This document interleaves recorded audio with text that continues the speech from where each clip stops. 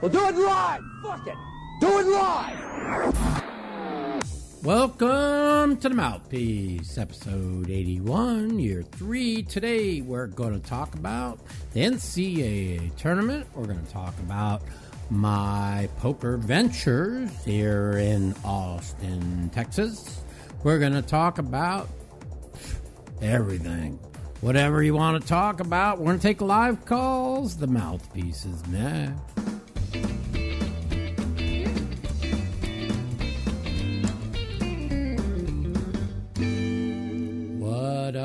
What up? How's it all doing? Hope you're all having a good weekend. One more tournament game left, St. Peter's, North Carolina. Boy, I hope St. Peter's wins. Be good for sports, good for college basketball, but I don't know how that's going to happen. But we'll see. Anyways, tournament's been great to watch, but when it's all said and done, all those upsets, all those bracket busters, we have a 1, 2 2s, and probably a 4. So, all the crazy upsets and stuff, three of the 4 are a 1 or a 2. So, the cream rises to the top. The tournament's been fun to watch. Poker has been pretty good. I can't complain.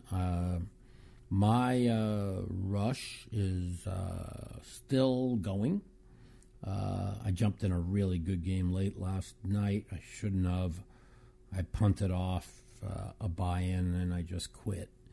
So I was kind of a little bit down on myself for that. Other than that, things have been going really well for that. I have recently joined me and my team, me and my boys Todd and Jason, and we have put ourselves to be involved with a new club in Austin, Texas, called 52 Social. It's approximately 2.5 miles from what I hear from the lodge in Austin, Texas. So it's pretty close to where the lodge is, Doug Polk's room, and it's we're not. I mean, I just got basically involved with it about 7 days ago. The room looks nice. I haven't been down there yet. I've got all kinds of pictures.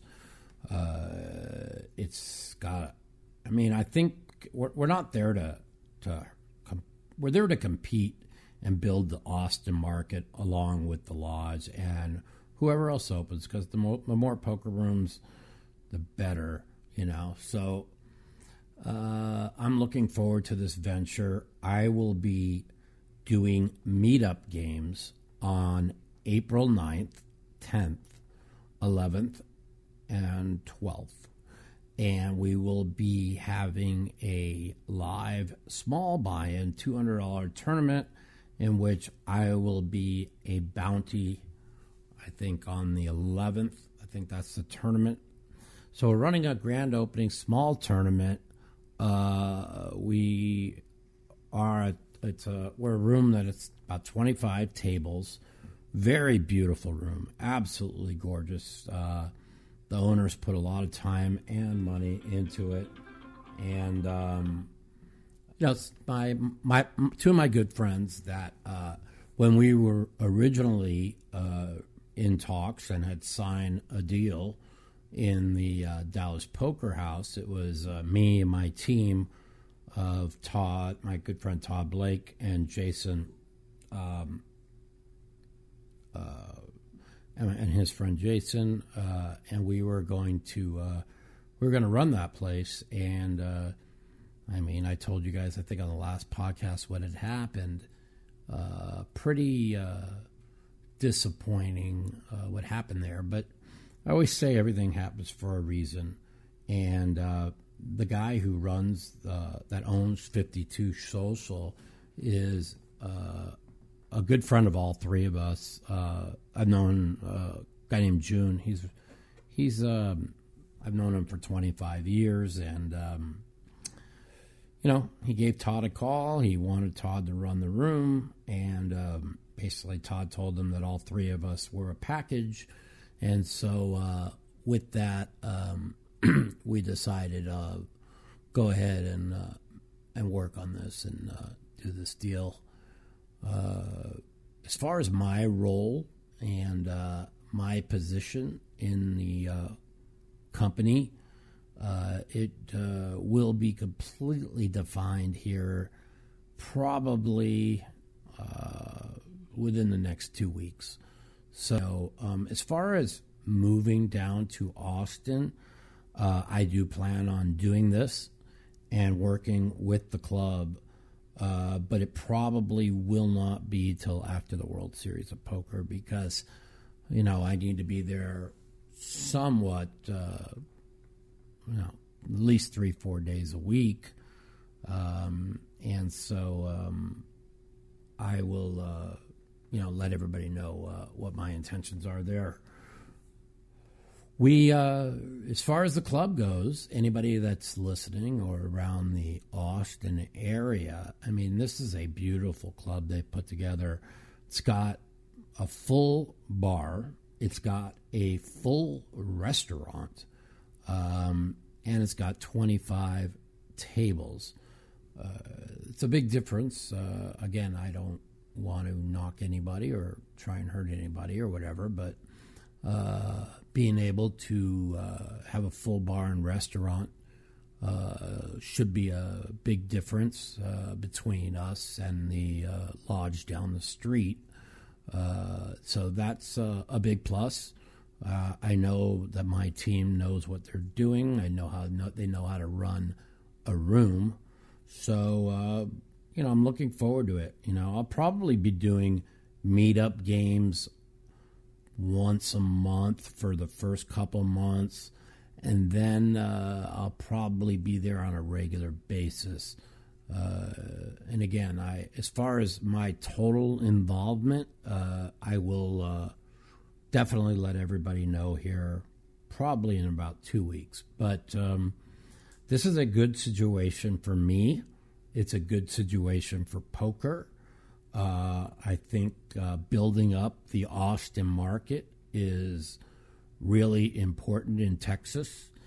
And, you don't have to deal with so much of the shenanigans that are going on in Houston or Dallas. So I'm really looking forward to working with the owners of 52 Social and my team, Todd and Jason. So we're definitely looking forward to this. Let's see what else is going on. So this is pretty much the big news I have to talk about is going to be down in Austin, Texas, running. Me and my guys will be running a 52 Social in Austin, Texas. So I will give you guys, like I said, more info on my involvement here probably in 2 weeks. I want to, I'm just finishing up what's going on with them. But my two very close friends are already down there. They are in charge of the room. They are doing everything. Todd and Jason Sackler are professionals. They've been doing this for years. So I know the room is going to be a home run. I'm really looking forward to this.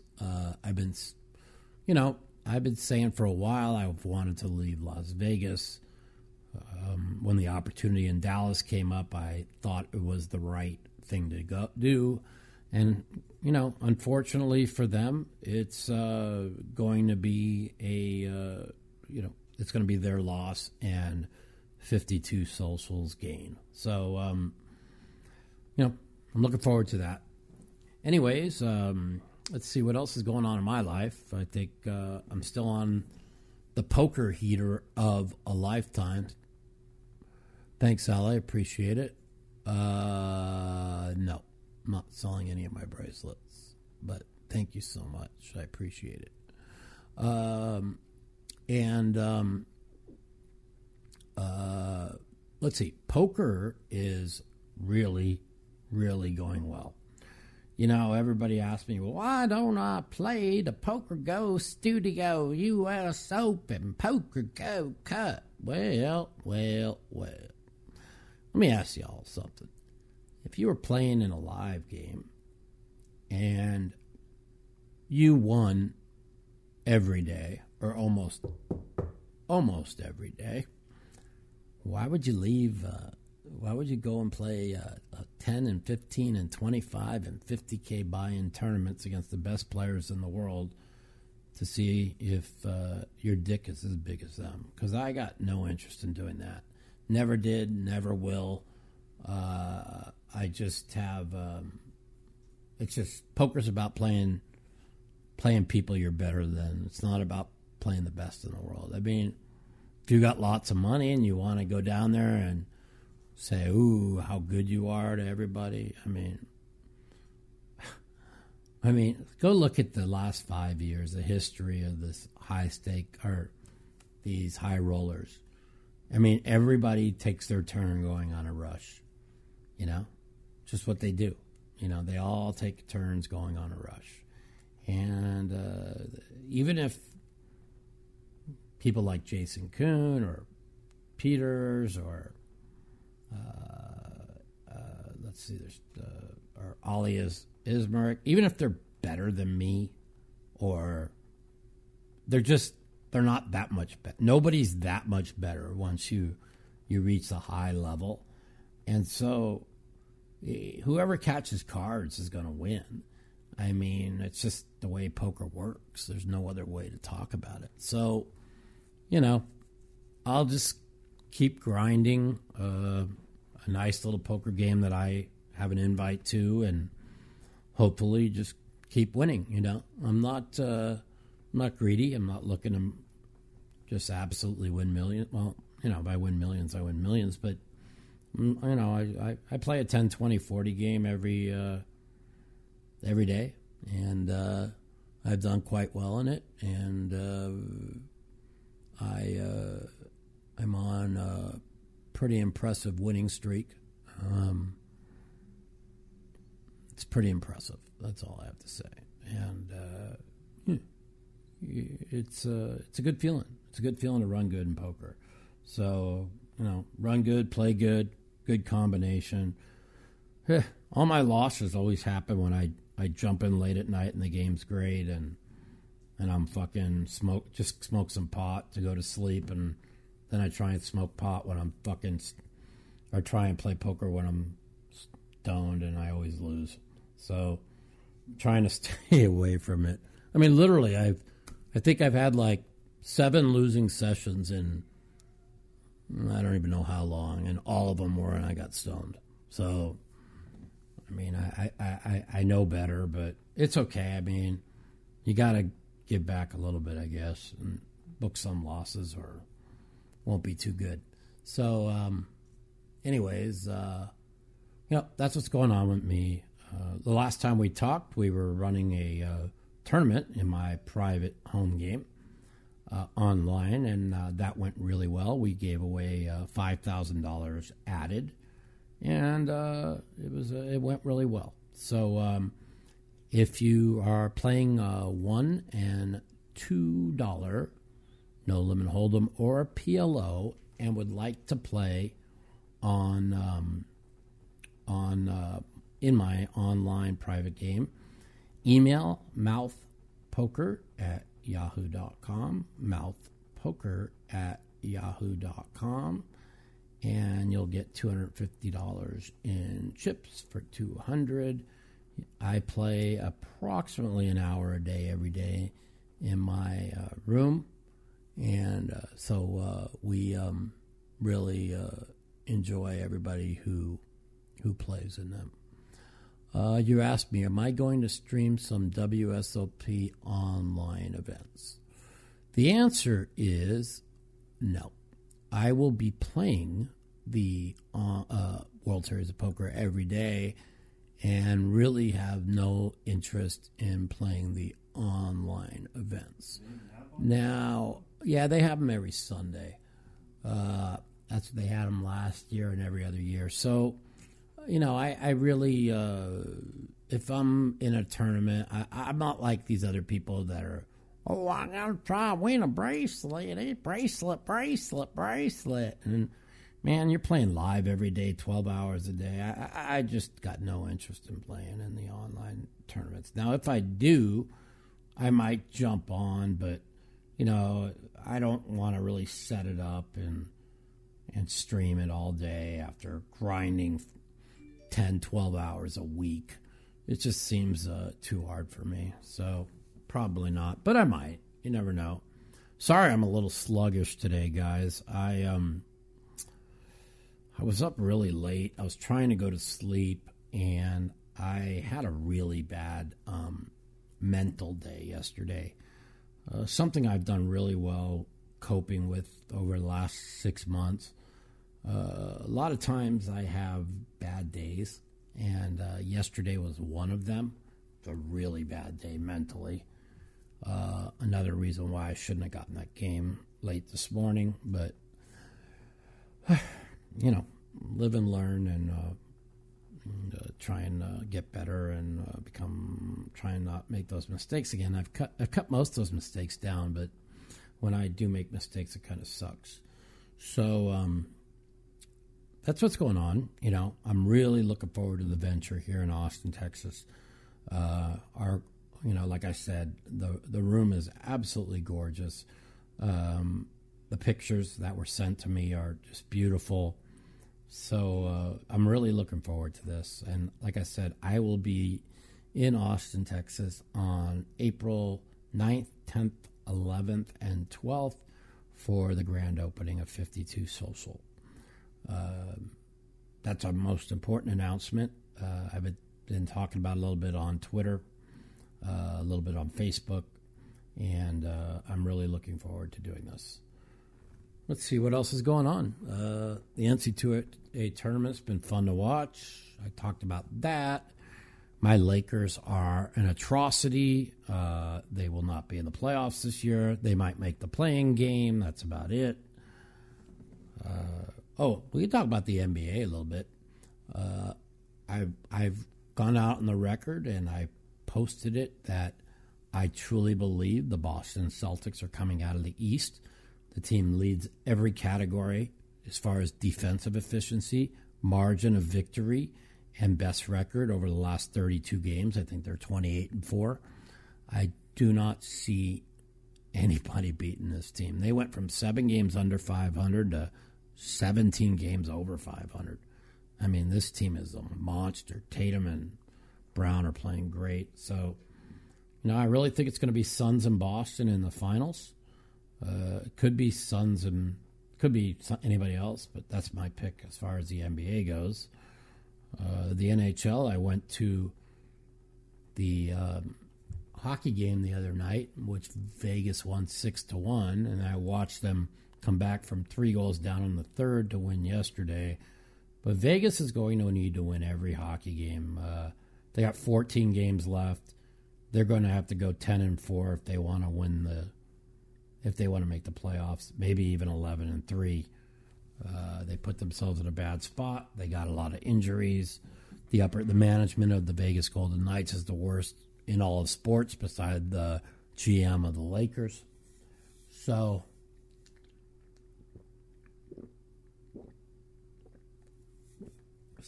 that's just if they don't make the playoffs, that's on them. That's on management. It's a weird situation. I literally am pulling for Vegas to make the playoffs, of course, but there's the other side of me where every time they lose, I get mad and I say, well, that's what they get for how they treated some of their players. And that's what we could talk about. Kirk, I think now that you brought that up.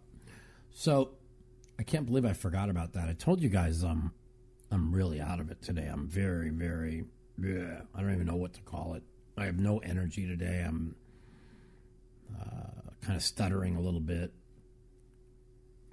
struggling with my train of thought, for some reason. But, yeah, let's talk about the Queen 4 hand that everyone's talking about, and with Phil Hellmuth the other day.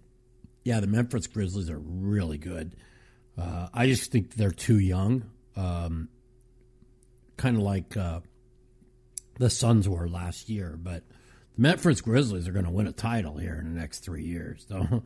Next 4 years, for sure. Ja Morant might be the best player in the NBA. I mean, this guy's a monster. He fucking reminds me of Kobe when he was coming up. This guy's a fucking monster. And so, yeah, Memphis is really good. So let's talk about the Queen 4 hand.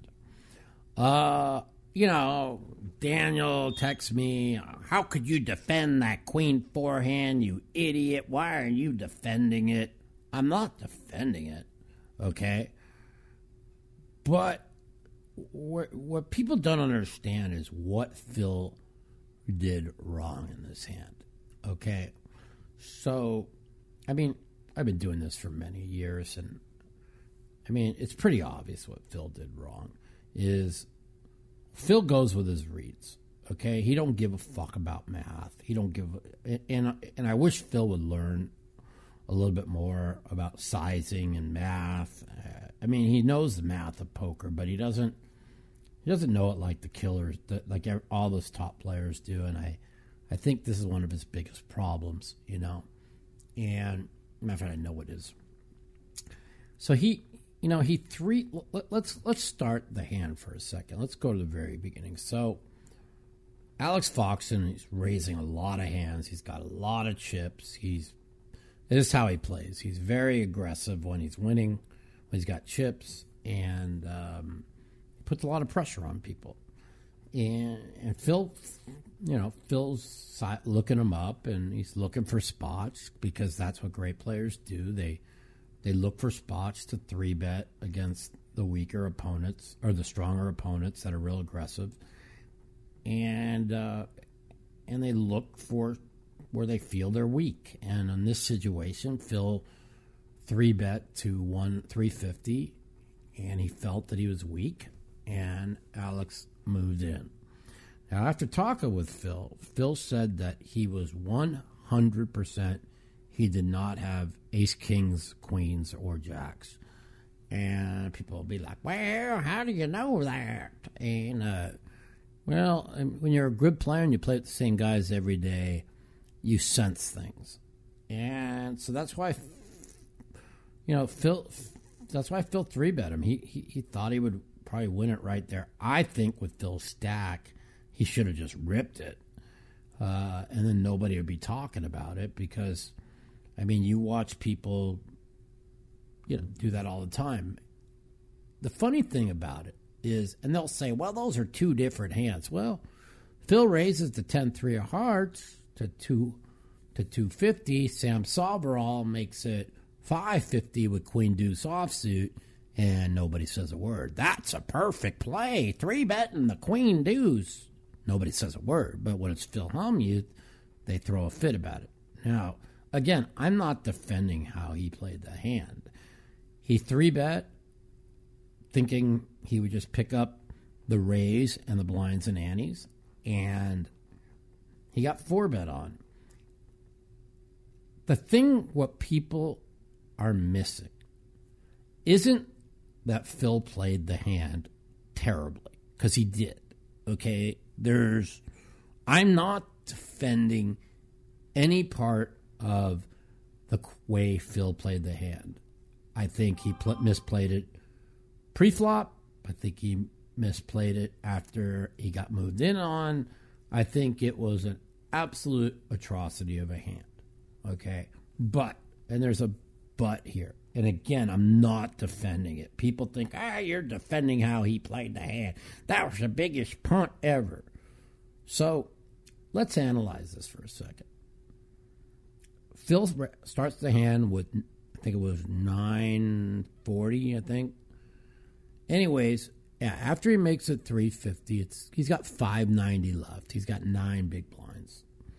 Okay, so there's 350 plus 350 is 700 plus 120 in blinds and antes is 870 plus 590 is 1.36 million. So it's 540 to win 1.36. You're getting about 2.7 to 1. Okay?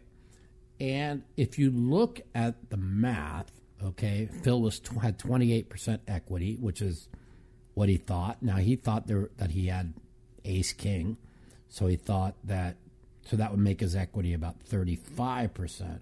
Now, if his equity's 35%, now he's dead right on to call. If his equity's 28%, he's basically the math is not right, okay? But after talking with Phil and his explanation of why he called off with the queen high is where people are missing.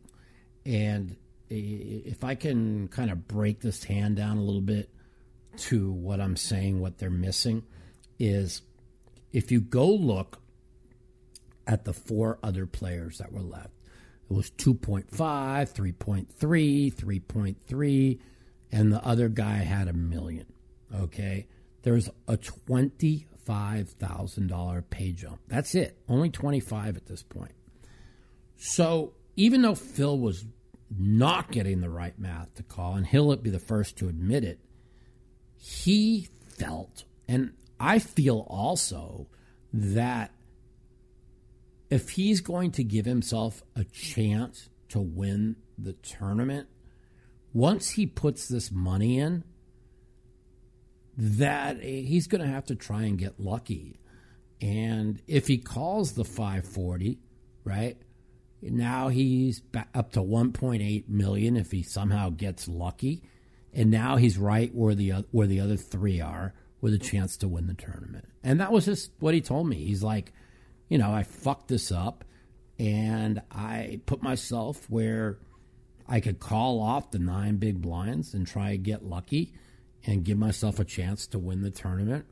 Or I could fold and leave myself $590K where he's 2-to-1 the smallest stack. And so his thought process was to make the call. And yes, okay, if Phil's 35% in the hand, now he has the right math. At 28%, he doesn't. But even where he doesn't have the right math to call, I understand his thought. He wants to try and win the tournament. Now, a lot of people say, well, 9 big blinds, you could spin it up. You're a great player, Phil. Basically, why are you giving up? Well, it wasn't, I can't tell you what's in Phil's head because, he will tell you that he thinks he's the best or whatever, but does he really believe it? Does he really believe that he's better than Sam Savarall, Alex Foxen, and Eric Seidel in a four-handed no limit, that these guys are killers that play every day? I mean, Phil knows who the killers are. He's not an idiot, so maybe he felt like being short against these guys, he didn't want to be. And I'm not saying this is what happened, but maybe he felt like I gotta put this in here, get lucky, and trying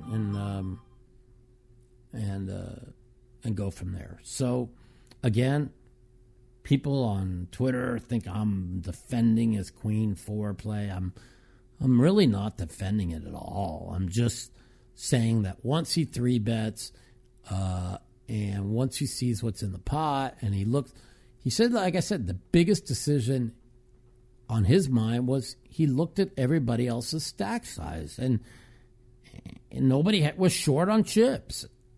He's like, fuck, I got 500,000 left. He's like, I can't win it if I fold. If he's got ace king, maybe I can get lucky. And so that's why he made the call. I don't fault the call as much as I fault the small 3-bet. I mean, if you're going to 3-bet it, you got to 3-bet it big. Or, 150, go to like 550 or 600 or all in, where you're just absolutely, married to the hand. By only making it 350 and 600 left, now the math ain't there and everybody's going to fucking go crazy on you. But, hey, the funny thing is I'm watching all them other guys 3-bet with dog shit. I'm watching even Phil when he raised with like a 2 million stack with King 3. They're like, look at Phil, he's opening 5x with King 3. Well, Phil's a very good poker player. He knew that Seidel's supposed to literally open every fucking button against the 2 short stacks with a $63,000 pay jump from 4th to 3rd. And he saw Seidel fold a button, so then Phil decided he's going to open. And that's why, you start seeing Phil opening a bunch of dog shit there late, and they're like, look at Phil with the short stack opening King 3. Well, I mean, come on, man. Anybody that knows if Seidel's going to fold buttons when these guys aren't calling with any fucking hand, like literally not. I mean, a 63K difference. They're not. They're going to need like an ace, a big pair, ace jack or better to call because they're both so short. So, once Phil saw Seidel fold a button, he decided to get aggressive there late. And but nobody will talk about that. They just want to talk about the Queen forehand.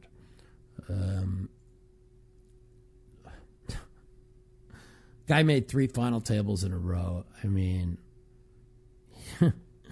10 final tables in like 50 tournaments, something like that. I mean, if they don't see the good things he does, they're just stupid and dumb. And they could go, so as soon as Phil made the Queen 4, where on this chart is the Queen 4? As all these GTO fucking imbeciles just pay attention to their charts. Look at my charts. Look, Queen 4 is nowhere on the charts. All right, you guys play chart poker, and the best players will play instinct poker, and I don't know. The best players I know of are instinct poker players, not chart players. So they can put all their mop time in the labs, and they can put all their time into what they're doing. And if they don't have instincts, it doesn't matter. You could fucking memorize every GTO spot there is and every chart there is. If you don't have instincts and feel, you ain't never winning in poker against the best players. So, yeah, that's my opinion. So that's the Queen forehand for you. I don't like any part of the way Phil played it, but,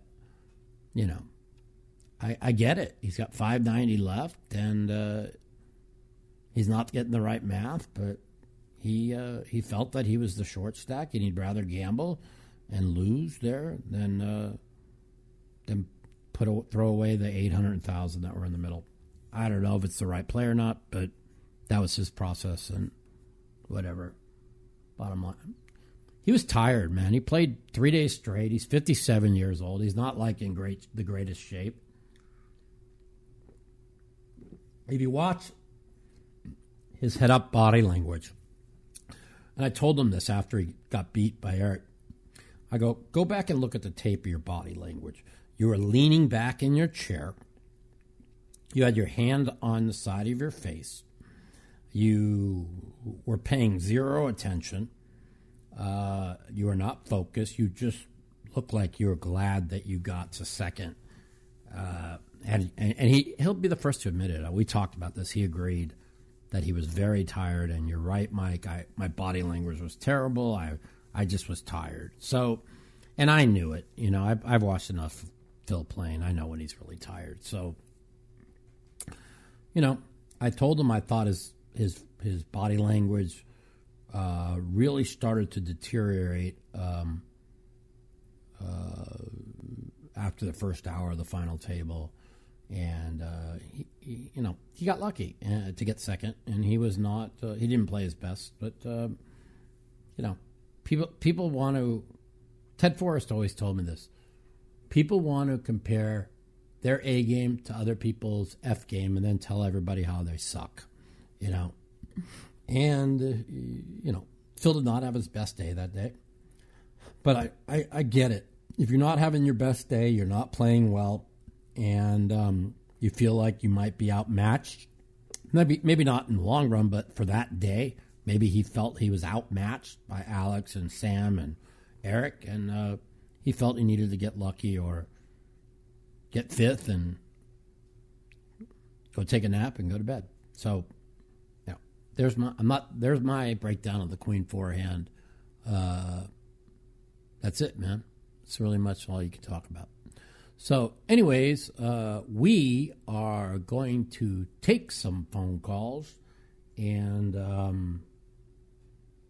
that's about it.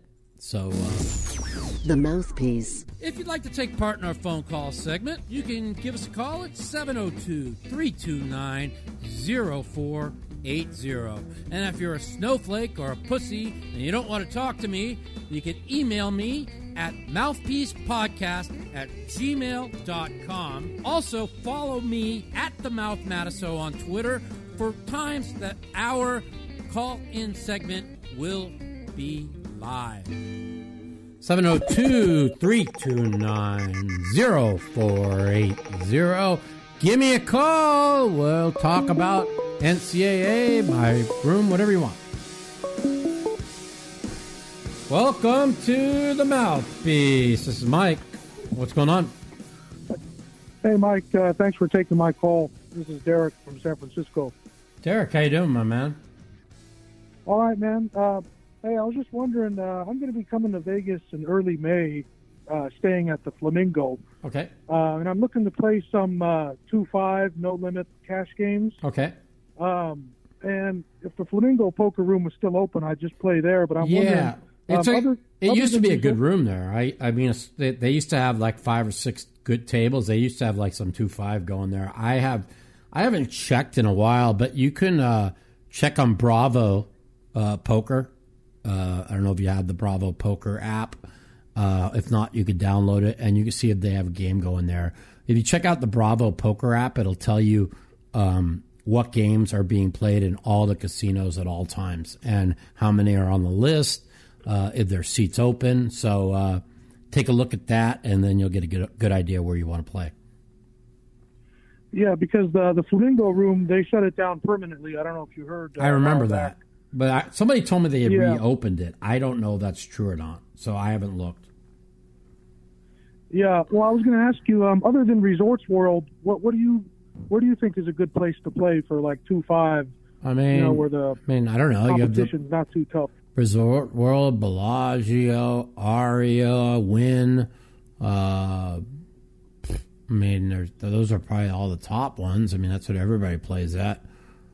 I'm really not sure because I don't play that small, so I don't really know.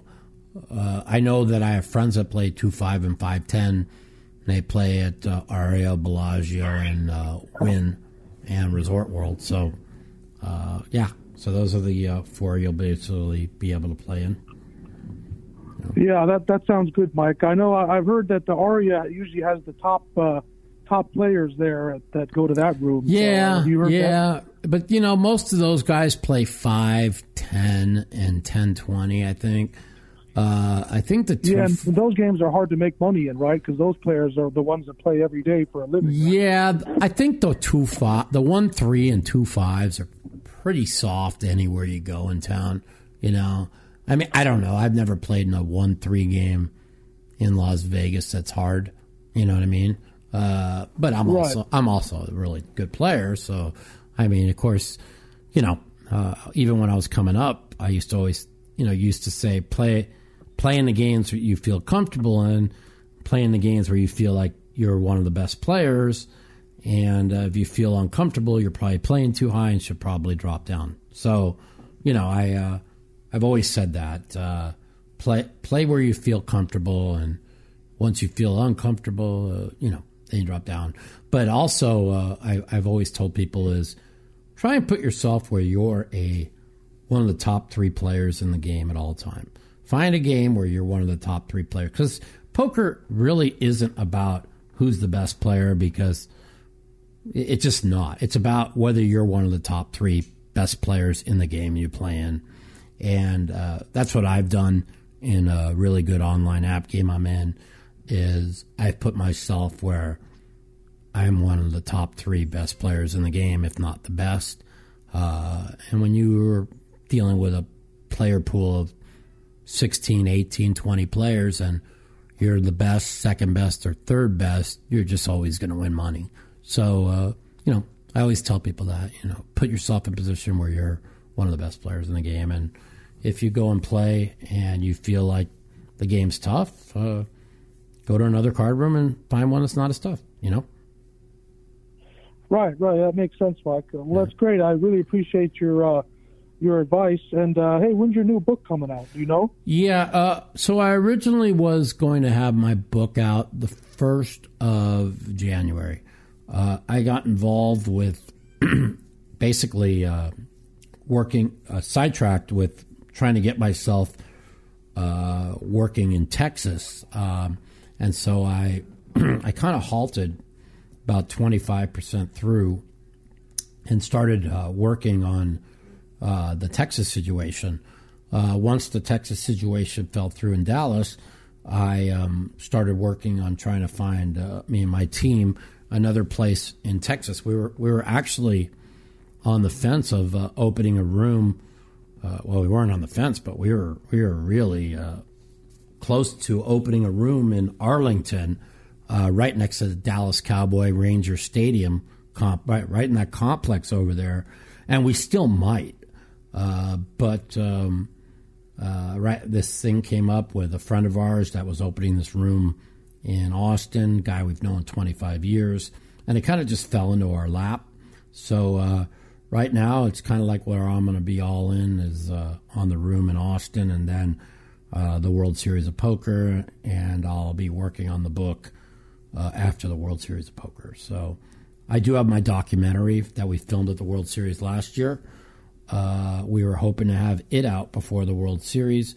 Looks like it won't be out till about a month or 2 after the World Series also. So, these things takes time, and I'm trying to get a lot of things done in my life, put myself in the best situation where, it's not easy playing poker every day for a living in 2022.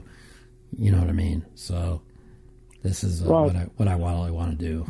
So I'm really going to be focusing on 52 Social in Austin, and probably go from there. So we'll see what happens. Well, good luck. Good luck with your new poker room, Mike. And I will. Everything goes well for you. I'll let everybody know what's going on. When we're going to start running our first tournaments out there, and there's a lot of things. I'll keep everybody in mind and up to date on the podcast and in my social media and stuff of what's going on. So I appreciate the call, and you have a great weekend, and take care. All right, later. Thanks a lot, Mike. Take care. Bye-bye. All righty. Give us a call, 702-329-0480. Looking at this UNC St. Peter's game. UNC got out to a 9-0 lead. It's now 12-7, 7 minutes into the game. Welcome to the Mouthpiece. This is Mike. What's going on? Hey, Mike. Thanks for taking my call. Yeah. A question for you is I've just gotten into poker, probably been at deep about a year, and I perform much better in tournaments versus cash games. Okay.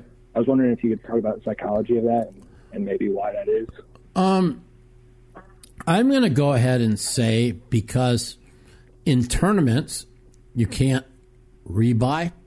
And so you got to play really solid, tight, and pick your spots. In cash games, you'll probably find yourself playing a lot more suited connectors, a lot more small pairs, a lot more. You're gonna swing a lot more because you're playing more hands. Spots where you flop top pair or top kicker, and you get moved in on, and you call in a cash game, and maybe in a tournament you think about stack sizes, you think about where you're at, and sometimes you'll make a big fold. The thing is I'm the opposite. even though I'm a great tournament player. Don't kid yourself. I only play tournaments because I'm good at them. I don't play tournaments because I like them. I hate them. I fucking despise them. But I'm good at them, so I play during the World Series of Poker, and that's it. I really have no interest in that. And so, but in cash games, I've been playing cash. People think I made all my money playing tournaments. Yeah, I've made $10 million playing tournament poker, but I've made way more money in cash. I mean, if you take away all your buy-ins and everything, I think I figured it out. Like, I'm about only like $1 million winner in tournament poker, where I'm about, I don't know, 10 million winner in cash games, So, you've just been playing for a year. I think tournaments are good. They're very volatile. You'll have your good runs, and then you'll find yourself buying in and not cashing like 10 in a row or whatever, and it gets kind of frustrating. So I do think that when you do sit in a cash game, I think the thing you should try your best to emulate is kind of like in tournaments. If you're an aggressive player, you'll play a lot of dog shit hands trying to pick up blinds and antes and stuff. And where cash games, you're just not going to be doing that. You're going to be playing more solid, set up a tight image, use your image to, pick your spots to rob people. You know what I mean? I mean, that's what I do. Everybody will say, oh, look how tight Mikey plays. Mike's the tightest player. And then I rob them blind, and they don't even see it coming. So, I've always told people there's two ways to play poker. You could play super aggro, 3-bet, like all kinds of hands, and try and run people over. Okay, but it's going to be much more volatile, and it's tough to make hands. You know what I mean? So there's not that many people that can play that style. We have one guy that plays that style in our home game, and he crushes. But when he's 9-handed, he plays too many hands and gets crushed. And I tell people all the time, I'm like, don't play this guy 4-handed. He's a fucking killer. And like last night, they didn't listen. The guy was 120,000 loser in the ring game. It got short. I told everybody to quit. This guy's good. And sure enough, he won all his money. He won like 160,000 straight. And they all got crushed. And I warned them, people, when you play short with a killer, he'll put a lot of pressure on you. But I like to play. Is that the online game? Yeah. I mean, the game usually doesn't. I usually don't play in that game when it's playing really high. Like when this guy's in it, he makes the game so much bigger. And I just don't like the volatility. And I know how tough he is when it's short. So, I try not to play when the game swings like that. I usually play when the game's swinging about 20,000 a night, up or down. So it's not too brutal on me, But, so the way I play is I play a tight image. Everybody thinks I'm real tight. And then I start 3-betting them with dog shit. And then I start floating them with dog shit and raising them on the turn. I mean, I just use my image to control the action, but I set that image up for over a long period of time. So it's I just feel that's the right way to play. And Phil plays the same way. He sets up a tight image. He talks how tight he is. He shows all these great folds. Everybody thinks he's so tight, and then he just robs them. So, I kind of like to do the same thing. I mean, again, both ways work, but playing tight and then using my image to open up a little bit seems to work better for me, and so that's how I play. Gotcha. Yeah. So, are you going to be playing any of the tournaments at the new card house? At the where? Yeah, I'll be playing in Austin. I'll be doing meetup games 9th, 10th, 11th, and 12th, and I'll be playing the grand opening tournament there on the 11th, I think it is. No, it's a small $200 buy-in tournament, and then we will be discussing where we're going forward as far as running a big $1 million buy-in tournament in the room. I'm sure we'll probably do that within 3-4 months, and then probably go from there. So, anyways, well, I'm in Houston right now, so I hope to see you there. Yep, I will be there. If you want to drive down to Austin, I'll be there 9th, 10th, 11th, and 12th. Come say hi, and gonna have a good time down there. So, Absolutely. All right, my man. Thanks for calling. I appreciate it. Later. Yeah. Later. Yep. Yeah, Kirk. That's pretty funny. You said that. Yeah, every commercial is for transgender people. This is the sick ideology that they're putting on everybody, and they want everybody to believe is normal. I'm not going to say anything else about it. You guys, people can do whatever they want, but the fact that they're pushing this ideology on people is pretty scary. Hey, welcome to the Mouthpiece. This is Mike. What's up? Hey, this is Mark from Henderson. I have a question. What are your thoughts on Chino Reams' recent resurgence? And I was wondering if you have any good Chino Reams stories, because I know, back in the day he used to do some crazy D-Jam type stuff. Yeah, that's a good question. Me and Chino are pretty good friends. The first thing I want to say is congratulations for Chino for winning the PLO tournament. He is, I'm very proud of him. Chino is a drug addict his whole life. About 6-8 months ago, a good friend of both of ours, I really don't want to name any names, put him in rehab, spent like $50,000 for him to put him in a really high rehab center. He got cleaned, and he's doing really well. He's playing pretty good poker. I didn't really like the way he played a few hands at that final table, but he ran really good, and good for him. I always pull for the people who struggle, and he struggled a lot with the drugs, and now he's clean, doing well, and hopefully he stays clean. He told me he will this time, so my prayers to him, and he's a good guy. And people, I have a lot. Now, do you have any crazy stories about him? I mean, I do, but most of them were drug fueled. I mean, I'll give you one story about how sick a DJ Chino was. Okay, and he still owes me $2,600. He'll pay me one day. I don't worry about it. But in 2014, 2013, we were the end of 2013. Yeah, we were doing a big tournament over at Mohegan Sun for a Deep Stacks Poker Tour that I owned a big piece of before my partner, who I'm actually suing right now, kind of fucked me over.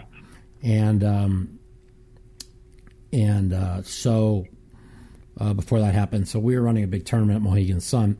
Chino comes down there with $30,000, blows it all playing baccarat, and doesn't even have money for. This was 2014, because this is when after, right before my surgery. It was the end of 2014, not 2013, and so he had no money to buy into our tournament, and I was really struggling. Things had gone really bad for me, and so I didn't really have much money. Right. So I literally took $1,100 off my credit card to put him in this fucking tournament. I told my girlfriend at the time, with like 7 people to go down there, and if he gets knocked out, to get the money, because I know how sick he was. And she goes down there, and he gets knocked out right when she gets there. He takes off. She tries to catch up with him. She can't do it. He takes the money he won, which $2,600 of them was mine, and blew it all playing baccarat. And I still haven't got the $2,600 yet. But remember, Chino was doing a lot of drugs, and he was a degen, and that's a mild Chino Reams story, but. He's doing well now, and I don't, right. I don't fault people that are degens and people who have problems. I don't fault them. You know what I mean? You just got to hopefully they become better people. North Carolina is crushing St. Peter's. I knew it. Did Chino ever get into sports betting, or he never got into? Oh, he bet everything. I'm actually a fan. I'm a fan of Chino Reams. Like, I grew up. Chino bets it. Chino bets everything. Everything. You name it, he bets it. If he can bet it, he'll bet it. You know what I mean? So, Yeah, but it's it's good to see that he won. I think he got second, right? He won. In the tournament, and he won a PLO tournament 3 days ago. So 3 days ago. But then the tournament before that, I think he got second. Yeah, he's doing well. Yeah, he's doing well. Yeah. So, yeah, I just I wanted to hear if you had some stories, but yeah. I mean, I don't want to. I have lots of stories, but we'll leave that one as a minor one. There's a lot that I can't really talk about, but I'm just glad he's doing well. So. All right, Mike. All right, my man. Thanks for calling. All right, later. All right, see ya. Later. So this, everybody figured was going to happen. So North Carolina is up 24-9 over St. Peter's. I mean, this had to be one of the best bets ever today. I mean, did they really think a tiny little school, St. Peter's, was going to beat North Carolina and make the Final Four? I mean, come on. North Carolina, the team that won the ACC, had smashed Duke in that last game. No way. 24-9, North Carolina. It was 9-0. Then it was 12-7, and now they're on a 12-2 run. They go up 24-9. I mean, Carolina's going to win this game by 25, I think. Welcome to the Mouthpiece. This is Mike. Hey, Mikey, how's it going? How's Good, your tournament going? Are you betting or? I'm not. I haven't made one bet in the NCAA tournament. I was going to make one bet, and because I don't bet sports anymore. But if I see something I like, I might bet it. And I was going to make one bet, and I was going to bet 5,000 on it. It was going to be. It was Memphis against Gonzaga +9. They lost by 4. I would have won it. I thought Memphis, who finished the season winning 11 of 13, with the talent they had on that team, was enormous. I thought they would keep it close. I thought Timmy would go off because they had nobody for his size inside, but I also felt that the Memphis guards could dominate, and they did. And Timmy did go off. He got 25 in the second half. You've been watching the tournament, so what did you think of Chet Holmgren? The guy that everybody's hyping up, the super skinny kid out of Gonzaga. I thought he couldn't shoot, and he's going to get bodied. I think he's fucking a twig. I think he's a twig. I don't see it. I don't see it either. But he's a freshman, isn't he?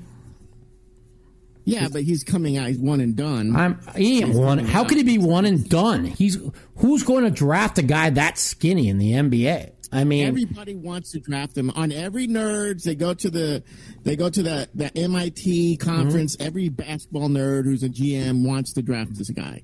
Everybody on Twitter wants him to be the number one pick. Okay, so it's gonna happen. I don't see it. It's kind of weird.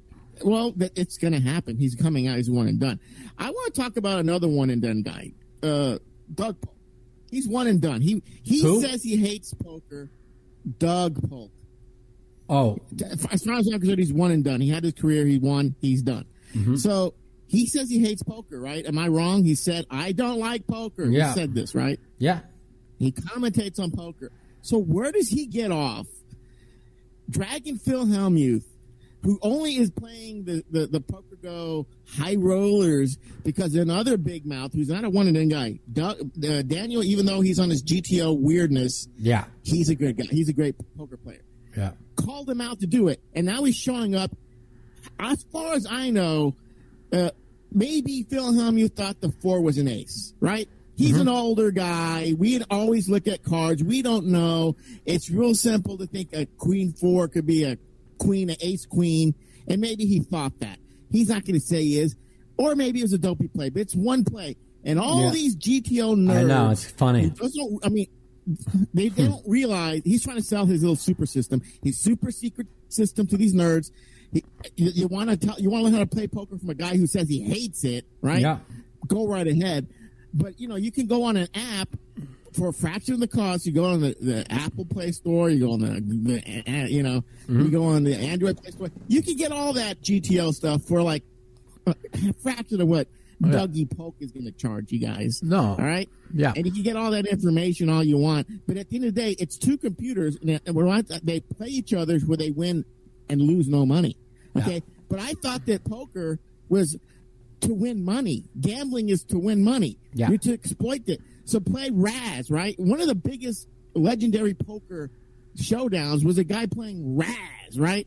He played Raz, and he was taking on all challengers because he had an edge. Even that guy lost on his mind, much like Chino there. But that's the joy of gambling. Dougie, you're not a gambler. You're a nerd. Yeah. You're a freaking nerd.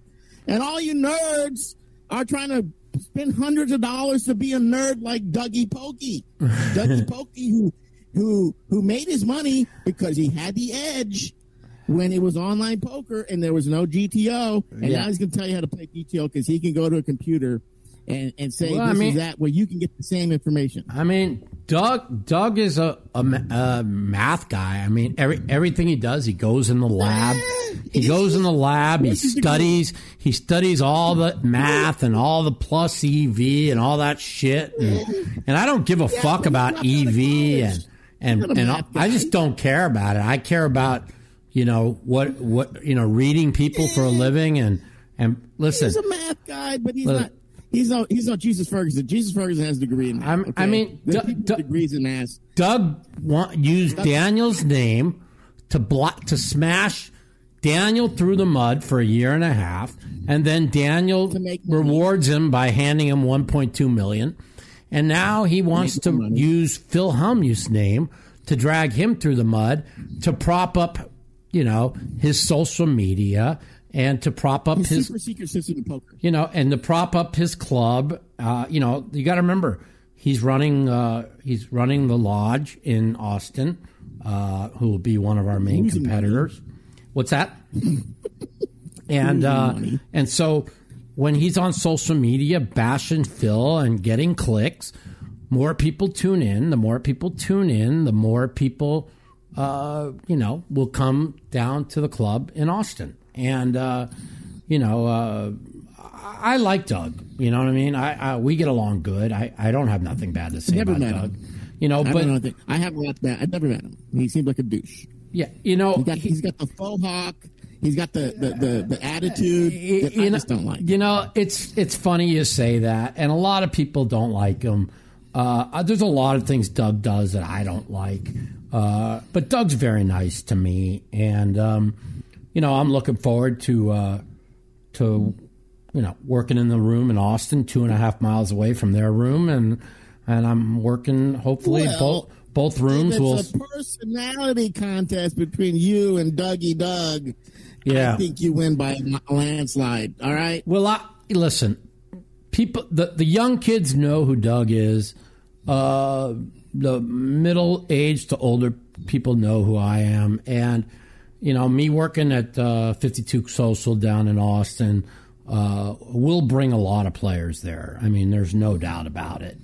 And like I said, I'm not going on a cruise, and I can show people your photograph and Doug's photograph. Who do you think they'd know? Yeah, they don't know who Doug is. Nobody does. Yeah, I agree. Yes, exactly. I mean, when I was at the lodge, people who play online poker do not go to poker social clubs to hang out with a nerd who calls himself Doug B. Polk. Yeah, they want to hang out with a cool dude who got stories like you have about how you fucking check raised the devil for your whole life. They want to hear that stuff. They don't want to hear about, I dropped out of college and I think that the GTO position is, from the big blind, 1.2 big blinds. No, they don't want to hear that. Yeah, I agree. And so, listen, I don't want to knock Doug because me and him are friends, but, I'm looking, you could do it. And I'm looking forward to moving to Austin and competing with Doug in the poker room down the street, and hopefully their room succeeds and ours does also. So, promise me this. The first time you bust a guy in a big tournament that you're playing in your poker club, I want you to say, go play the kiddie game down the street with Doug. Can you do that for me, please? I picked a guy off yesterday of $10,000, 2 days ago, $10,000 bluff. I thought he was weak on an ace 10 board, so I check raised him with Jack 10, and then he moved in for like 9,000 more, and I'm like, fuck. And I used like 3 time banks. I go, I know I'm right here, right? I just know it. And I called, and he had 9-4 of diamonds. I said, I knew it. You know what I'm saying? So, And then I texted into him. I go, dude, do you really think you're playing with fucking kids here? I go, you better fucking stop it or I'm going to bust you. Kitty game down the street. Yeah, so I told him that. I hadn't said that in a while, so I told him the kiddie game was down the street and he ain't playing with kids. So, I'm playing at a real high level, right? I'm playing at a high level right now. And I'm super jealous of Doug Polk. I think that he looks fabulous in tank tops. I don't know what kind of deodorant he's using, but this is Texas, and there's no deodorant to fight the humidity in Texas. So I don't know. I'm saying he stinks, but he might. Okay, I'm super jealous. Where are you living? Where are you living? Do you go to? Do you live in Texas? I live in the Woodlands, Houston. So okay, I'll be. Are you going to come down from? Come on down for for our grand opening in Austin. I'll be doing meetup games the 9th, 10th, 11th, and 12th. If my schedule doesn't work for the grand opening, you're going to be in Austin, Texas for a long time. This is my state. I will be seeing you. It'll be me, two guys with awesome beards. Yeah. Talking shit. Okay. All right. Sounds good, man. Anyway, everybody have a good evening. I love you. I love everything about you. I love you too, man. Thanks. I appreciate you calling. It means a lot to me. Thank you so much. So, thank you. All right. That guy sounded like somebody who had a lot of energy. I like Doug. Doug does a lot of things I don't like. I don't like how he mashes on Phil to get clicks, how he mashed on Daniel to get clicks, but you have to also look, there's two ways to look at it. You could say, listen, Doug's a young guy. I think he's like 35. He's a young guy who is trying to do what he can to promote himself. So, people go about it different ways. Hey, welcome to Mouthpieces, Mike. What's up? Hey, Mike, this is Ricky. Hey, I'm curious. I don't know if I asked you this in the past. I don't know if anybody else has asked you in the past. What is your current relationship with Sean Chacon? Are you guys cool now? Oh, yeah, we talk. He's real busy. He's running cannabis stores in California. He's doing really well. Because there's no real news on him, so I didn't know that. Yeah, I mean, he's not really in the poker world. He comes and plays the No Limit Deuce 10K every year at the World Series, and other than that, he plays very little poker. So he's running cannabis rooms. Was that incident at the World Series? Was that a work for the crowd, or was that? Me and him are good friends. He took it to a level he shouldn't have. I got pissed. Okay. And then after, looked like a work. No, afterwards we had we talked about. We were fine. You know what I mean? Okay. Even when he broke my glasses on high stakes poker, that was for TV. I remember that. He broke it. That was for TV. And I'm like, and I got all mad, and then they, the cameras kind of pointed away, and then he threw me $300 across the table. So, it was no big. It's good TV. That didn't bother me. When he ran his mouth about the ace nine, that bothered me because I'm playing for the title and shit. So, yeah, me and Sean are good, man. Can't complain. Oh, that's cool. Is there any way that we can get you to come play here in Jacksonville at the Best Bet Poker Room, either in Jacksonville or in Orange Park? Do you want me to play, or do you want me to be on a stream? What are you looking for?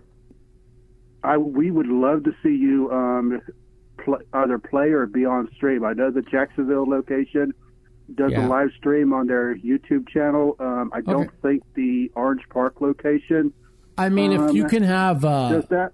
If you could have somebody email the Mouthpiece, what's our email on the Mouthpiece podcast? Mouthpiece podcast. Excuse me. Okay, yeah. If you could have somebody send me an email at mouthpiecepodcast@gmail.com, I will tell them what I charge for how many days they want me to be there, what they want me to do, and I'll see what I can do for them. And one more thing, I don't know if I can kind of instigate this, but I'm wondering who can throw the most F-bombs on Twitter, either yourself, Phil Hellmuth, or Jim Cornette. I don't know, man. I throw a lot of F-bombs, but I don't really throw them on Twitter. I throw them everywhere else. Probably Jim Cornette. You've obviously never seen you've obviously never seen Jim Cornette. I said probably Jim Cornette. You heard what I said. That's what I said. Yeah. Oh yeah. Yeah. Yeah. So, but I throw a lot of F-bombs, and I don't apologize for them because I don't live in this pussy world of safe spaces and fucking watch what you say in 2022 or you'll be canceled. That's why I don't have to worry about being canceled. That's why I play poker and do what I do. But these people. Learned a long time ago. The fact that they are suppressing free speech in this country is so frightening that I don't even know what else to say. Yeah. So. Okay. Well, it was good talking to you. Hey, thanks for calling. Thank you. You have a good. You got it. Hey, Later. Thank you. You're welcome. All right. Bye. Yeah.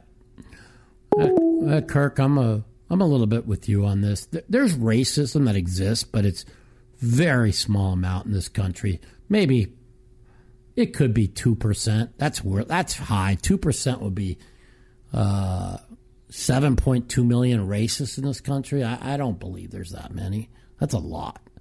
Maybe.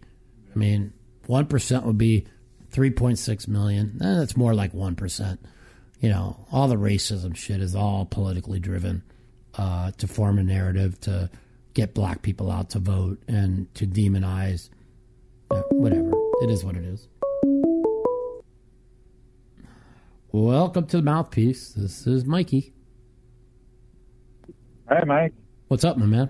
Hey, this is Matt from St. Louis. I called you, I think, 2 episodes ago. Okay. Thanks, man. What's been going on?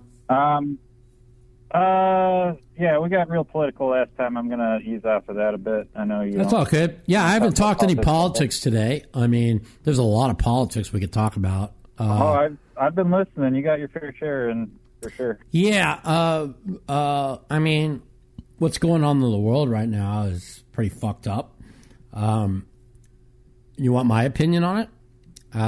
You mean with the Russia-Ukraine stuff? Yeah, I believe that this was done on purpose, okay? Matter of fact, there's no belief in it. All you have to do is do your homework, okay? Biden watched Putin from April of 2021 until this invasion start putting troops around the border. It was pretty obvious they was looking for an invasion. But what people don't know and what the mainstream media narrative they are pushing. And again, I am not a Putin apologist. I think what Putin has done is horrific, okay? But they've been warned for 10 months. They said there will never be a nuclear-armed Ukraine. There will never be a Ukraine as part of NATO on the fucking southern border of Russia. And the West, as in the United States, kept pushing for Ukraine to be part of NATO. And since 2014, Putin was telling them that he will invade if you keep pushing the NATO on Ukraine. They all knew this. People should all go watch and of course the communists that run this country, they took down the Oliver Stone film, but you could still see it. You could still get it. I think they took it down off YouTube, but it's called Ukraine on Fire. If anybody. So I brought up Alex Jones last time, and he put it up on his site for free as well. So for people listening that want to watch what's actually going on in Ukraine, go watch the movie Ukraine on Fire. Okay, put that with how they impeached Trump over a phone call in Ukraine. Okay, listen. Trump was trying to expose the corruption in Ukraine. He was trying to expose Joe Biden and his son, who are corrupt as can be, in Ukraine. Everything that Trump tried to expose was proven that on the Hunter Biden laptop. Okay? But everybody's crickets over it because the guy is corrupt. You put a 47-year swamp creature back in office. What do you think was going to happen? There's a lot of jokes going around that, and this is a joke. This is a conspiracy joke, but it's kind of funny. But they say, Biden let Putin invade Ukraine so he'll take out all the proof of how corrupt they are in the gas companies and all this shit. And it's kind of funny. But, I mean, there's a lot of truth to it. I mean, he's so corrupt, this guy. It's unreal. And he told everyone, listen, they don't say things by accident. When Biden slipped at that press conference 2 months ago, and he said, it depends how big of an invasion that Putin makes. So basically, Putin had already told Biden what he was going to do, how far he was going to invade, how he was just going to take the Donbas region that he felt is part of Russia. And the war is winding down now. So he knew exactly. So let me ask you this. Why did the mainstream media show all the horrible things that are going on in Ukraine, okay, but they don't show nothing that's going on in Yemen, okay? Our allies and U.S. troops have killed 367,000 people in Yemen, including 50,000 kids. You don't see nothing. Crickets, okay? They're pushing the Ukraine thing because it all ties together. Do you see what I'm trying to say? And this way, I mean, like I said, they don't slip up on purpose. Yet 2 days ago, Biden is talking to our troops about when they're going to be in Ukraine. I mean, I hope I'm wrong here, but I was trying to figure out for the last month, why are they pushing? You got to remember, the fake news and the media and the fucking lapdogs and the fucking Dems, they push a fucking narrative and they're doing it for a reason. So you have to ask yourself, well, what is the reason they're doing it? And the thought process I have that I've come up with, now I don't have to be right, is after watching him talk about, and of course the White House walked it back, that, we don't, then at the end of his speech yesterday, he talked about, we got to take Putin out of power. And then they're like, he didn't mean it. Okay. They see him on the hot mic talking about troops going into fucking Ukraine. Then they talk about taking him out of power. Okay. If they start a war with Russia, because I've been trying to figure out why are they doing this, right? Now, I could be wrong here, and I pray to God I'm wrong. If the U.S. gets involved, right, and they start a war with Russia, what happens? Okay. The country unites, correct? What happens when the country unites? Right now, this fucking losing piece of shit, fucking dirtball, fucking corrupt piece of shit's polling at 33%. He's hated by everybody. They had to deflect from the gas prices and the inflation. And then they push this narrative of, inflation's so high and gas prices are so high because Putin invaded Ukraine. First of all, as Putin wrote in his speech, we only give 3% of our gas to the United States. 3%. The fucking gas prices were through the roof. Inflation was through the roof way, way, way before. But when you push a lie long enough to the American people on all the media networks, our corrupt media, then they're going to believe it as truth. But anybody with a brain knows that inflation and the gas prices have been through a roof way before this fucking they invaded. So I think he invaded it. They let them invade it to take the pressure off of how horrible Joe Biden has been, and probably 100-1 the worst president of all time. Now, nobody's talking about the horrible foreign policy decisions. No one's talking about Afghanistan. No one's talking about inflation. No one's talking about gas prices. They're all talking about Ukraine, Ukraine, Ukraine. See what I'm saying? So now what happens if we get involved in the war in Ukraine? Now everybody's not going to forget about those. Then they're going to unite behind the country. His poll numbers are going to move up 10 points, maybe higher. And then maybe they don't lose 100 seats in November and 10 Senate seats in November. I think they're going to get destroyed anyways because people aren't this stupid. I mean, they are stupid, but they're not this stupid, I don't think. And that's what's going on. That's our involvement. I hope that we're not going to get involved to where, we're at war with Russia to unite the country, because these people are evil. They will do anything for power, and they were going to get all fucking mashed in November. And so that could be the reason why the whole Ukraine thing's going on. But it's all going on for a reason. This is not, when the media says an unprovoked attack on Ukraine, okay? Putin has been warning people, go look at Ukraine on fire. Go look at all the documentaries of Ukraine, how corrupt they are. Go look at all the things Putin's been saying since 2014. And then you tell me, was it a provoked attack, okay? What he's doing, the people who have died, is horrible, okay? But in the grand scheme of things, you know, maybe 1,000 civilians have died out of all the bombing, which is one too many. But our government don't give a fuck about 1,000 or 2,000 people who die in Ukraine. If they could, you know, just like they don't care who died of COVID. You know, they're pushing we care. We're trying to save lives. They don't give a fuck about saving lives. It's all about power. The power grab they did in COVID, you know, how they controlled everyone's life. Vaccine passports, vaccine mandates. You're not an essential fucking business. You're closed. Walmart and Walgreens, and you guys are an essential business. You guys are open. Fucking...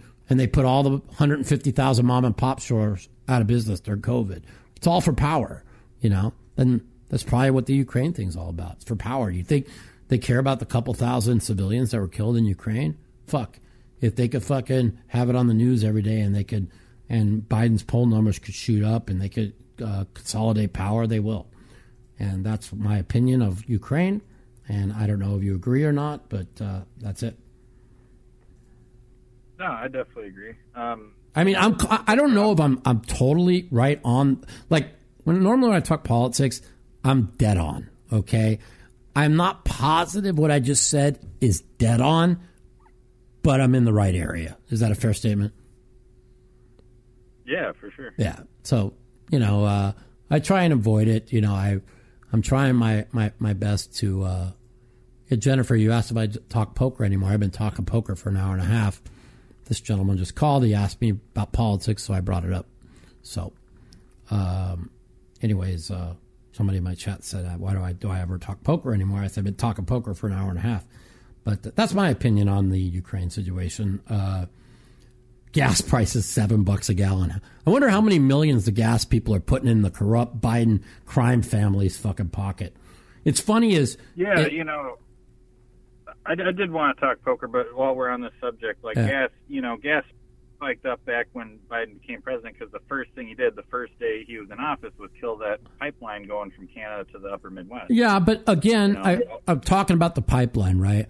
That now, see, I'm a fair person. When the Fox News and the right talk about the Keystone Pipeline, oh, he shut down the Keystone Pipeline. First of all, the Keystone Pipeline wasn't going to be open for 2 years. That is basically the same. That's right-wing propaganda. Okay, so even if they didn't shut down the pipeline, it still wouldn't be open for another year. So that's propaganda. Okay, but what he did do, which isn't propaganda, is he shut down fracking on federal land. Okay, he put in all these regulations to cut down on the fracking. Which made us, instead of being energy independent, it made us once again where we're getting oil from Saudi Arabia and all these other places for energy because they're corrupt and all these corrupt fucking politicians, they just care about money in their pocket. You know, say what you want about Trump. And I saw a guy who hates Trump, right? He did an interview yesterday. God, I wish I knew his name. I would tell everybody to watch it. But he says, if Trump was in office today, there's zero chance Putin would have invaded Ukraine. And he says that I'm not a Trump supporter. He goes, I couldn't stand the things he said or did, and the people in the West hated him. He said, but everybody not in the West, Europe, overseas, they were afraid of him. And they were, because he was unpredictable. And he would say things, and anybody who knows, he would get upset. And when you get somebody like that gets upset, if you saw that interview on the one sports show, I forgot who it was with, but he talks about how he told Putin that if he invaded Ukraine, he'd drop a bomb on Moscow, right? And he says, well, I don't know if he believed it or not, but even if he believed it 5% or 10%, that was enough to sway him from ever, invading Ukraine. So, there's a lot of things to that. He was, when you're unpredictable and you're a strong leader, even if you're a complete idiot, which he was, that's going to be way more scary than a guy who literally left Afghanistan fall in 3 days. And they saw that pull out. They saw that Biden did nothing. I mean, the Democrats are weak pussies, man. All they care about is fucking transgenders and fucking LGBTQs, and they don't care about people's real lives. They don't care about inflation. They don't care about gas prices. They don't care who starves. The more people who starve, the more people who then go on government-funded programs to survive. And what do you do? Who do you vote for to be on government-funded programs to get more money? You vote Democrat. There you go. Yeah. You know what I'm saying? People are sheep, The thing is, everything I was pushing on here, even on my podcast for a year and a half, the people like Alex Foxton, me, Christy Bicknell, Jeff Madsen, about the COVID thing, when they all disagreed, are all true, all came to be true. I told everyone for a year and a half, these fucking paper masks are worthless. Okay, what they're doing to our kids was fucking child abuse, right? And they're like, oh, no, Mark, you don't care about other people. Masks work. Okay, well, go look at the scientific studies. It shows that masks are 0.001%, something like that, help. But what did they do? They took power. They put masks on all our airplanes. They kicked 2-year-olds off fucking flights for not having masks on. They traumatized all the youth of America for 2 years, in which they'll never get back. They might be traumatized for life. Just remember, in 2030, 2032, if you think the crime rate's high now, it's going to be 10x what it is now, because these kids are so psychologically damaged for what these policies did to them. And then people will be like, oh, look, COVID's over. Well, COVID would have been over a year and a half ago. When Trump said in June, we've got to open everything up or this country will be destroyed, once again, Trump was right, okay? But they kept, the governors and all these people in power kept all this, the mask mandates, and you can't, the 15 days to slow the spread till the fucking hospitals overran didn't fucking end until February 1st, okay, or February 3rd, when they were dying politically and everybody. So how did they end COVID? They removed all the vaccine mandates, all the vaccine restrictions, all the masks. Oh, and they stopped talking about it on their fucking corrupt media. And and then the war started. That got that got the news cycle talking about different things, getting the mind off of the COVID bullshit, the inflation bullshit, and the gas bullshit. And now they're like, oh, but 1,700 people have died yesterday from COVID. That's just as many that have died every day for a year and a half. Oh, but COVID's now over because it's killing them politically. I want all my friends who are in this chat right now, okay, that are on the left, and they know who they are, right? What's changed? The mask mandates are removed. All the restrictions have been lifted. What's changed? The same people are dying every day. Think about that, you guys. Think for yourself. What has changed? And the answer is they were polling at 33% and they were dying politically. This guy went up on stage, this fucking lying, corrupt motherfucker, and he said, we're not here to defund the police. We're here to fund the police. That's just a talking point that they were getting destroyed because the crime rate's out of control in the country, right? Then he says, we're going to secure our southern border. Oh, because 2 million people came in last year and 200,000 illegals are going to cross this. They're not doing anything about the southern border. They need to bring those illegals in, bring them around the country so they'll vote Democrat because they know they only got 40 million votes, not 80 million votes. And they got to get 2 million people a year, and that's 8 million votes. Then they have to give amnesty to 30 million illegals. That's 38 million votes, and they're still going to come up a little bit short. They know the truth. I'm not going to talk about it. It's just the facts. It's just facts. You know, like I said, where's my fucking friends on the left? Like, oh, that are going to say, oh, Biden got us out of COVID. Oh, what did he do? They had the media stop talking about it. The same amount of people are dying every day. Nothing has changed. It's just as fucking contagious. And it's over. There you go. You don't need to know anymore, man. This is 1 + 1 is 2. If you guys can't fucking add 1 + 1 and 2, you're a bunch of fucking sheep. That's it. There's nothing else to talk about. This is not fucking 1 + 1 is 3. This is anyone with half a fucking brain could see what they did to these kids, what they did to the public, how they controlled people's lives, how they shut down 150,000 businesses, was all about power. And then once they were getting killed politically and they were going to lose 100 seats in the House and 10 in the Senate, they've had to flip the narrative. So they ended COVID, and then came the war in Ukraine, which he let happen. He knew was going to happen. He even talked about it at his press conference. Go look at the press conference 2 months ago where he slips up and says, it depends how far Putin invades. And then they try to do damage control after. These people don't slip up, you guys. Go look for yourselves. There you go. I'm done talking politics. Well, yeah, it's obvious that they, cut out COVID because midterms are coming up and they want to look good. They want to look like, they did something. This isn't me and my opinion. These are facts. Go look for yourself. Don't be a sheep. Don't be a fucking sheep. Tell yourself, oh, Mike's been saying that masks are bad. These mandates are they take away your freedoms. And then they'll say, like, who cares about your freedoms? We're saving lives. Oh, well, what changed? 1,700 people are still dying yesterday from COVID. Oh, nothing changed. What changed is they were fucking going to get crushed politically. They don't care who dies. There's 200,000 people die from opioid and fentanyl overdoses in this country. Another 100,000 homeless people. They don't give a fuck. That's why they had to fucking end COVID like they did to change the narrative. Come on, man. My friends on the left that are here, this ain't conspiracy. Look the shit up yourself. Okay?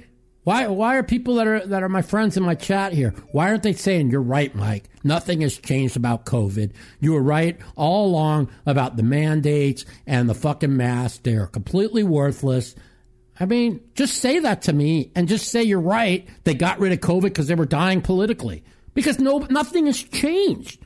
The cases and deaths are not down. Cases are down, but deaths aren't. Cases aren't down that much either. There's still 100,000 cases in the country every day. It's a fucking joke. Come on, man. That's all. So.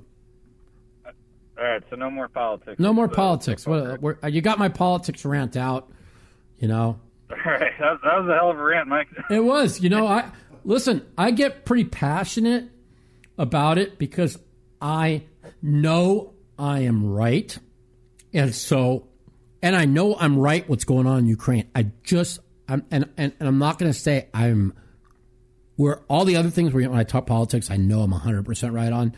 I'm going to say I'm about 65-70% right on the Ukraine situation. And I know I'm right in the ballpark. You know what I'm saying? I don't know the whole truth, but I'm right in the ballpark. And everybody that's listening to the show, they're going to say, oh, Mike, you're right again. Mike, you're right again. Yep. Yeah. Kirk, you're right. That's the Democrats' new narrative. Let's all get poor for Putin. Everybody get poor. Inflation. You can't feed your kids. You can't put gas in your pump. But we got to defend democracy against Putin in a foreign country because it's his fault. Because he has 3% of the gas. People are only going to do that so long. People can only do that so long. People really. I just can't believe people are this stupid. This is the truth, my friend. I used to truly think I was the dumbest person beside playing poker. I'm great at poker. I'm great at everything poker related. I'll fucking put myself up against anybody in poker. Doug Polk put 100 people in the top 100 players of all time.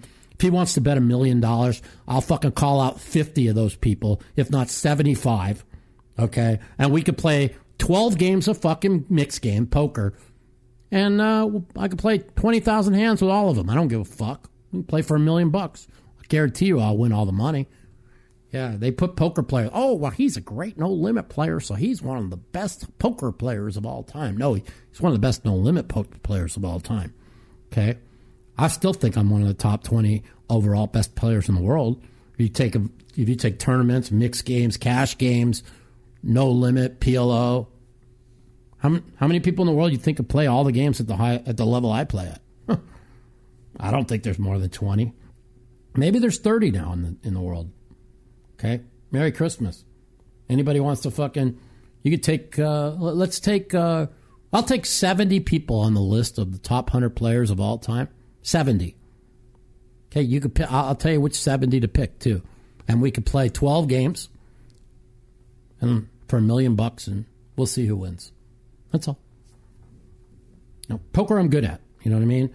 And I used to think I was the stupidest person in the world, but after what I watched with COVID, and when I watched how they flipped the narrative, and how I watched the sheep that don't even see how nothing has changed with COVID, but all the restrictions have been taken off, and they just think, oh, it's time to take the restrictions off. Well, like I said, where are the people that cared about lives 3 months ago? See what I'm saying? So, anyway. Right. So we can talk some more poker, and I've been on this for like an hour and a half. Oh, fuck, almost 2 hours. So we're going to wind down a little bit here. Any other questions you got for me, man? Yeah, poker related. I wanted to ask you, everything, not even just poker related, but everything's going more virtual, these days. Yeah. And I wanted to ask you if you think live poker is kind of on its way out, if you think this next generation... Nah, live poker will be there. No, live poker's where it's still where it's at. Forever? Do you think it'll ever... I've been in a couple of casinos now where I see, like, you play craps, but, like, the craps table is all, like, computerized. And, every blackjack table has, like, 2 side bets and stuff. Do you ever think they're going to, like, throw that on a poker table in a couple of casinos? Try, like, make it all computerized, try to throw a bunch of side bets and shit? And I don't think so. They tried to do virtual. They tried to have, back in 2008, 9, they had a 9-handed, what looked like a poker table, and everybody played against each other on virtual, like on a computer screen.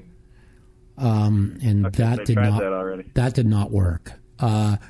It was just a different feel of looking at people. It just didn't work. And I thought it was a good idea when it first came out because no dealers, and you get like probably 5x as many hands out, but it just didn't work. People just didn't like it. I don't know how to explain it, but it ended up.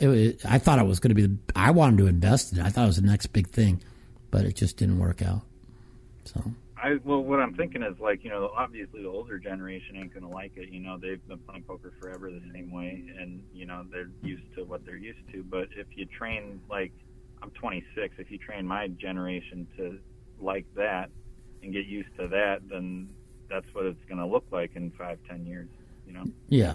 No, I mean, internet poker was good, but, it really, there was a lot of money to be made during COVID, because everybody was playing virtual, but I mean, everybody's flocked back to the casinos. Even my private online game has been struggling because 2 or 3 of our mainstays, one of my friends who works at home, he is kind of quit playing. Another friend in Australia, they opened up all the poker rooms, so he's playing, and he was locked up for like 18 months in Australia, so he played every day. But, I mean, they tried to go for no COVID, 0 COVID for a year and a half. They locked people up in Australia and New Zealand. Oh, Australia was the worst. It was Communist 101. People putting in, they were putting people in jail for walking their dogs, dude. Yeah, exactly. They were allowed out of their house for like an hour a day. An hour a day for 18 weeks they were allowed out of their house. It was pure insanity. And I called it out. I called it out for months, and people are like, "Well, Mike, they're trying to save lives." Oh, wait a minute. Nothing has changed. They got 100,000 cases, new cases a day, or in Australia, or maybe it's less than that. Maybe it's like 30,000 a day, 40,000. Oh, nothing. Now they went from 0 a day. Or remember when they shut down the Australia Open last year because there were 6 new cases in Melbourne? 6. Yeah. Right? Yep. Now they got 30, 40, 50,000 cases a day. And it's crickets, because it was always about control and power and putting the middle class and the poor people into the poorhouse so they'll vote for the Democrats in the United States, the Democrat, whatever the left is around the world that gives out all the free money and all the free welfare. And the more people you put in the poorhouse, people got to live, man. So you got to do whatever you can to make them live. But how could people not see what they were doing to people was insanity. I mean, nothing has changed. We're talking about 6 weeks later since they didn't remove all the mandates till like 3 days ago, like in New York. I mean, think about that policy. If you're from out of state and you play, you're allowed to play in Brooklyn, but Kyrie can't play as a home person. Think about that. Everybody's allowed to play, no mask for anybody in their arenas, no vaccine mandates anywhere in the arena. Oh, but Kyrie can't play. And now they realize how insane that was. And then now everything's been lifted and he gets to play today. It's the first day he could play, right? But nothing's changed. The same amount of people are dying a day in the United States. I mean, everything I was saying is true. It was always political. It was all about power. I mean, it so upsets me because of kids, the kids in the world. You know, the young kids how they're going to be just destroyed because, like, even this girl I'm dating, her daughter wears a mask. They're scared to die because can you imagine being 10, 11, 12, 13 and worry about dying? I didn't even know I remember my grandfather died at 10 years old. I didn't even know what death was. You know, I'm like, what do you mean he died? And then they're like, he went to heaven and he won't see him anymore. And then I cried or whatever. But, I mean, can you imagine these young kids? Like, they have the whole world scared to die. They had everybody in fear. That was all media-driven and all politically driven. And it's very sad. I don't even know how to explain it. Well, the whole point from the beginning was to get you to turn on your fellow man and to be scared of, you know, your friends and neighbors and just... They were separating people by vaccinated and unvaccinated, where the vaccine did nothing to stop you from getting COVID. I mean, finally the people realized the fucking shit the media was selling was a bunch of crock of shit. That's why they politically fucking took the nosedive. Then they had to get rid of it. They had the midterms coming up. They had to change the fucking narrative, and that's why Ukraine happened. And that's it. It's all political. Yeah, exactly. Everything's political. All right, my man. I'm going to jump on off. I appreciate the call, and give me a call. I'll be doing a podcast every week, especially from Austin, Texas. Once I get in there, I'll be doing at least 2 podcasts, April probably 8th and 9th from Austin. So, all right, my man. Take care. Thanks for calling. I appreciate it. Yeah, thank you, Mike. You're welcome. So, yeah, so, that's just a fact, man. What do my boy Brandon and my boy John have to say about how nothing has changed? The same amount of people are dying every day. Oh, we're not killing anybody anymore. No mandates, no masks. What changed today? The same amount of people are dying. Where's the vaccinated people are getting killed by the unvaxxed? All the bullshit they were selling. I mean, you guys think for yourself for a minute. Think of everything I've been saying. Well, everything I always said, everything Jeff Madsen said, everything Al Foxen said, everything Kristen McNeil said, it all came to be true. I mean, do you guys really think I'm that stupid? Okay? I do my homework, and I wish everybody on here would do their own homework and understand what's going on in the world and understand that our media is beyond corrupt. So do your own research. Look at left-wing media. Look at right-wing media. But don't. It's so easy if you're on the right. That's why I called out the propaganda on the left with the Keystone Pipeline, right? I'm going to call it out, I know, or even the other propaganda that, now we're all sufficient on gas for Russia. Well, first of all, we get 3%. That's a lie. It's a right-wing propaganda. Okay? I'm not stupid. I know what propaganda is. So go look for yourself. Study for yourself. Go out of your own. It's so easy for confirmation bias. I could just fucking watch Fox News all day or fucking Owen all day, and it's gonna confirm everything that my beliefs are. Or I could watch Fox News, turn on CNN, turn on MSNBC, go to left-wing media outlets online, see what they're saying, go to right-wing media, see what they're saying, and find the truth, okay? That's why I always tell everybody, think for yourself. The media is corrupt. Think for yourself. If you think for yourself, you will find the truth. That's all I can tell you. Think for yourself, you will find the truth. And that's it, man. All right. Well, we're going to be back next week, Saturday or Sunday. I'm going to talk about my week in poker. I'm probably going to have a guest next week, a special guest, a good friend of mine, Josh Aria. I told him I'll have him on next week. He won the best all-around at the World Series of Poker last year. A really good guy. We're going to talk about him, his company that he just opened, Pocket Fives, a staking company. And so I'll have him on next week. We're out of here. Nice 2-hour show. We got a lot to do. I'll be in Austin, Texas, April 9th through 12th for meetup games. And we'll be running a tournament for our grand opening at 52 Social. I'll see you guys there. And that's about it. If you want to play my home game, $250 for 200, mouthpoker@yahoo.com. I'm there an hour a day. We'll see you there. We'll see you in Austin. I'll see you next week on The Mouthpiece. The Mouthpiece.